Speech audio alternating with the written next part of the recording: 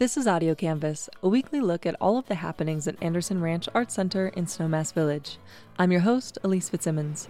It started because I had done the paintings based on these censored images in art books in Iran where any nudity had been either blacked out or pixelated so that you couldn't see the form. And this was done mostly to female forms, but also the male body. I met artist Pam Joseph at the Anderson Ranch Cafe to discuss the upcoming critical dialogue, The Artist, the Censor, and the Nude, which will explore censorship across cultural contexts. Okay, we go back to early 2012, and we have a very good friend, Karash Vala Najed, who is Persian. He's from Iran. He and his family had to leave there when the Shah was overthrown. He can't go back there, but friends who went back there brought him these books, these pirated copies of art books that had been censored. Books published outside of Iran were subject to censors. They had hired, I think, peasants, I'm not sure, the peasants or prisoners, to literally take each book with a magic marker and black out any nudity in these books. If the book was published in Iran, it was either censored in the printing, so it was blacked out, like Picasso's Les Demoiselles. Their shapes are very cubistic, how they blacked it out, or they would pixelate it. So just, the way you see sort of porn stuff that's pixelated or something, that's the way they obscured the image. At the time, Pam was working with famous art history paintings. And in those, it was much more playful.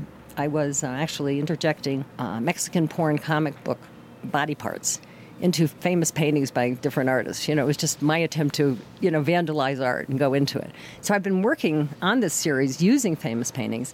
And then Karash gave me these books, hoping that I would be able to use them. Pam took to the books and their images instantly. She set to work on the images she saw. That I tried to paint as perfectly as I possibly could. And then I had to take black paint and obscure and, desecrate my painting. She censored her own paintings exactly as she saw in the book, a physically traumatic and upsetting experience. After censoring just 6 paintings, her emotions took over. Because why are they censoring? Why are they doing this? Why are they, obliterating this gorgeous art? So I started being a little bit of the censor myself.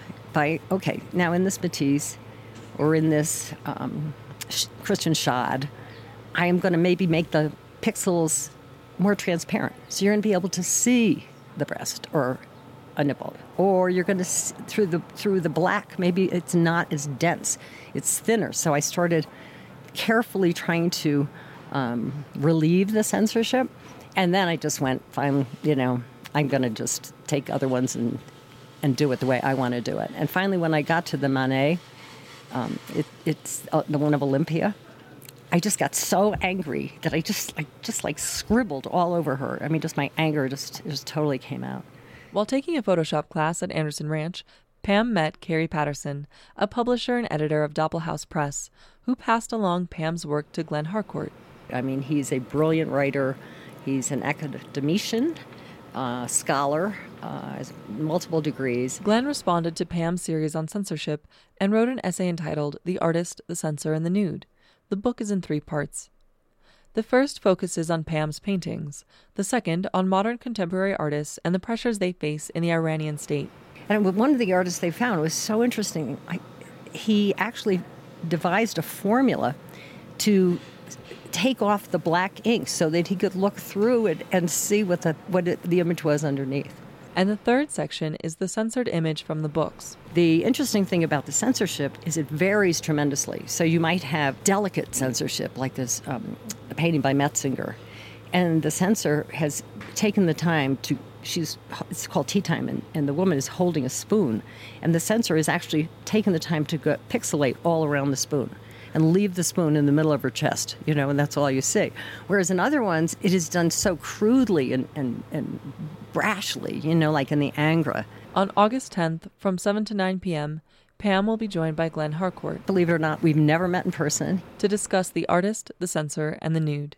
They will be joined by Francis Naumann, who represents Pam's works and is an extremely respected Duchampian and Dada expert. He's written a definitive book on Duchamp, and he's very supportive of women. Eleanor Hartney, author, art critic, and contributing editor to Art in America and Art Press, will moderate the discussion. For more information about the Critical Dialogue series, visit andersonranch.org.